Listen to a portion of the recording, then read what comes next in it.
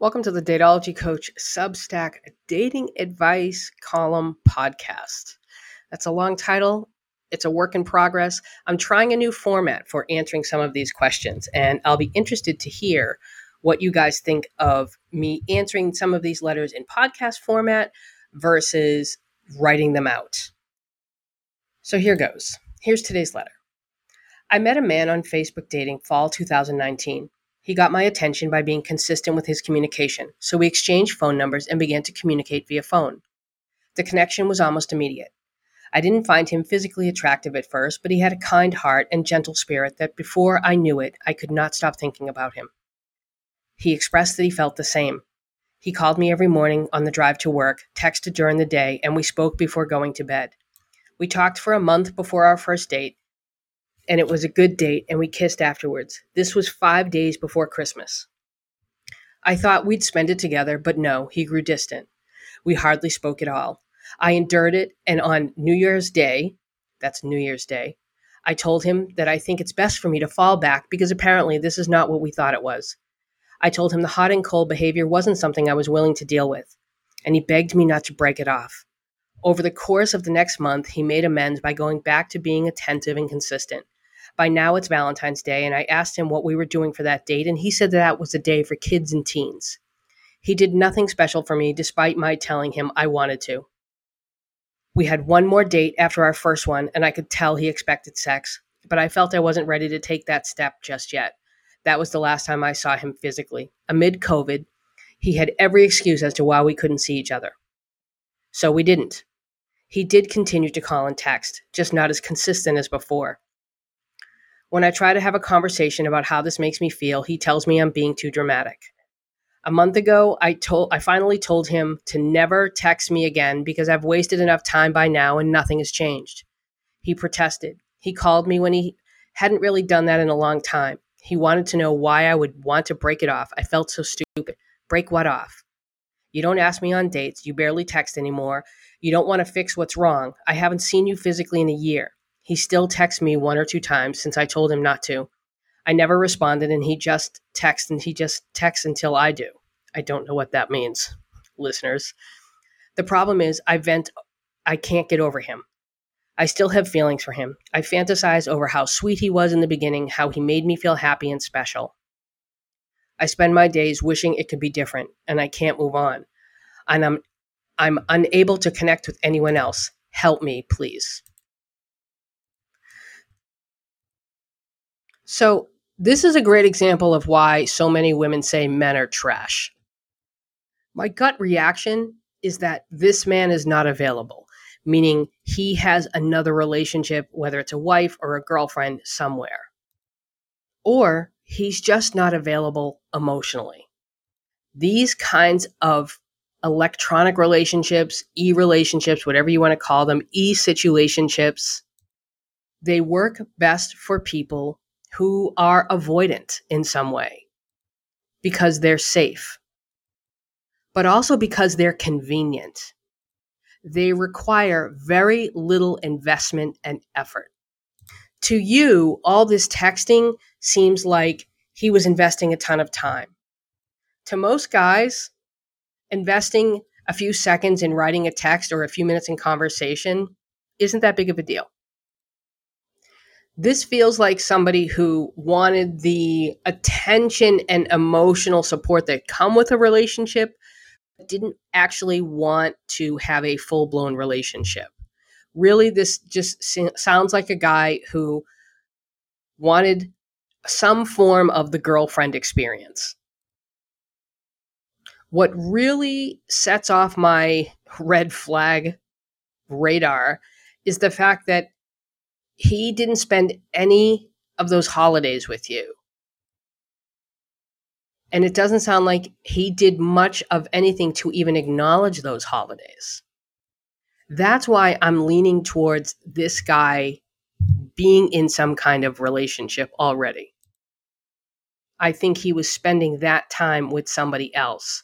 And if that isn't the case, he was intentionally not acknowledging holidays with you because he doesn't or didn't think of you in that way, in that context. You weren't a girlfriend to him. It's so easy to get sucked into these kinds of relationships.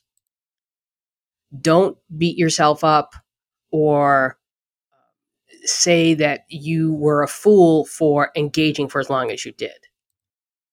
The attention, especially when you're lonely, especially around the holidays, that attention feels great. And that's mainly why we stay in these situations, because of the attention, because we're not getting the attention somewhere else.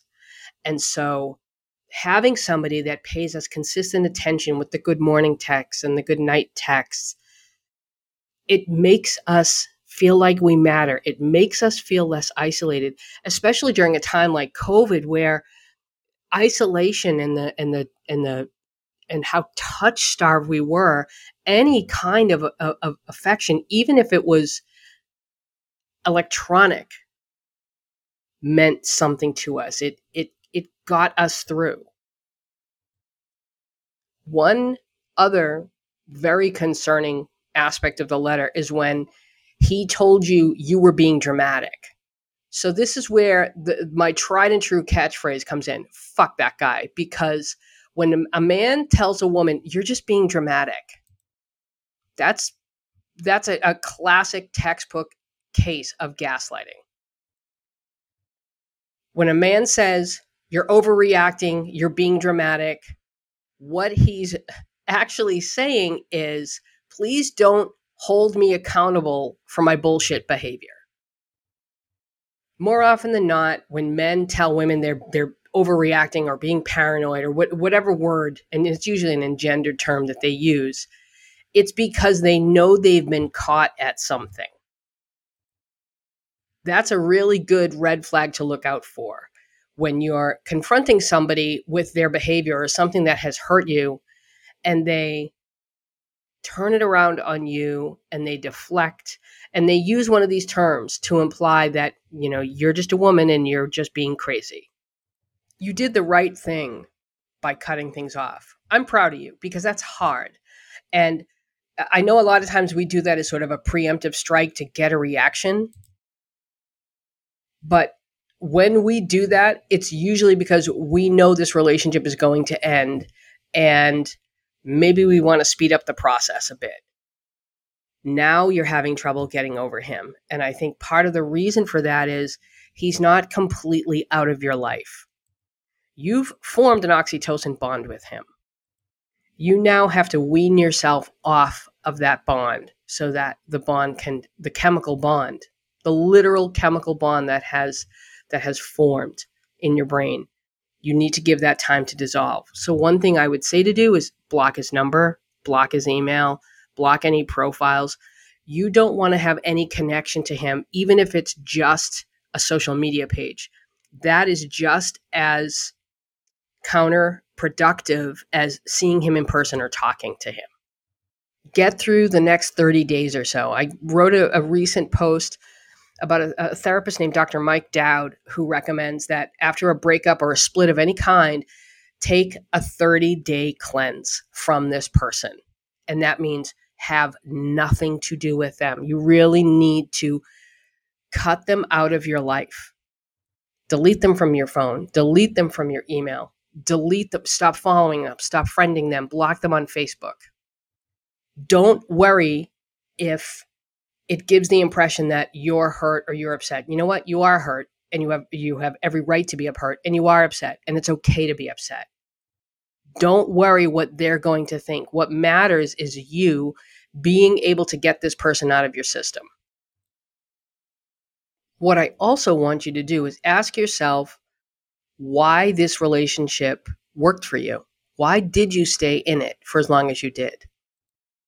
Is it because it fulfilled a need for you? And keep in mind, there's no wrong answers here. Whatever the purpose this relationship had in your life, it's yours. There's no judgment. And consider the possibility that you participated in this because, not just because you were lonely, but because it was a contained relationship and it was safe. What you want to try to avoid doing is becoming so fixated on wondering what went wrong and retracing all your steps. Is you want to avoid doing that because it's just going to keep you that much more attached. You said that this relationship made you feel special. Can you find something else in your life, a cause, an activity that makes you feel special, that makes you feel like you matter? I might be a little partial here as I watch my sleeping Flappy Luca sleep on her bed, but animals, they really, pets especially, and it doesn't matter if it's a cat or a dog or a bird, there's something about, we form bonds. Dogs, they also produce oxytocin. That's why we form such intense bonds with our dogs. Can you volunteer, even if it's maybe not even at an animal shelter? But I think the best way to work through a situation like this is to think about other people and try and help other people. Not only are you doing good and probably going to make a difference in somebody else's life, but it keeps your mind occupied and it fulfills that need of needing to be needed, needing to feel special, like you matter. I'm sorry you're feeling that way. I've had relationships like this, and I had them because I was really lonely, and being an avoidant and being afraid to be vulnerable. These relationships were safe, but I always knew they were going to end, and they always ended poorly because that reaffirmed that negative thought in my head that I just didn't matter, that I was insignificant, that this is how it was always going to be. It's not how it's always going to be. And please try to remember that. You will get through this. It's going to be hard. It's like weaning yourself off of anything else that gives you pleasure. But with a good support system, if you have one, and again, it doesn't have to be in real life. It can be offline. It can be online. Find a good support community. Find a good support system. Focus your attentions on other people or other causes that need help.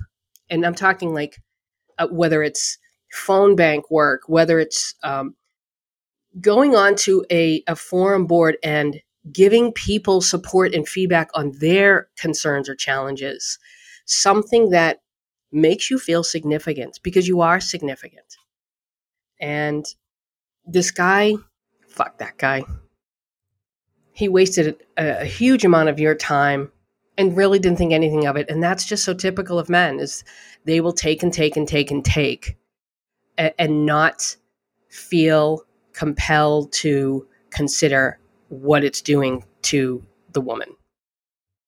Bottom line, I think he had another relationship, maybe not somebody that he lived with, so that he had that flexibility to talk to you at night. Or maybe he had a job or he was driving home and he had that privacy. But it sounds to me like there was somebody else in his life. And if there wasn't, this was just somebody who was just looking for the emotional support and very little else, maybe a little sex. But I think he was honestly just looking for the emotional support and attention. And I'm sorry he got it from you. I'd like to hear about your progress. If you want to email me, hello@datologycoach.com. You can go to datologycoach.com and submit a dating question. Thursday, today, which is when I'm recording it tonight, we're having our How to Write the Best Dating Profile Ever Zoom class. The link is on datologycoach.com. Click the events tab on my navigation bar. Next Wednesday, July 21st, is the How to Master Online Dating Zoom class. Same thing, go to datologycoach.com and click the events tab. If you have any questions, let me know. And guys, let me know what you think about the format. Leave your thoughts on the letter. Let's talk. Thanks for tuning in.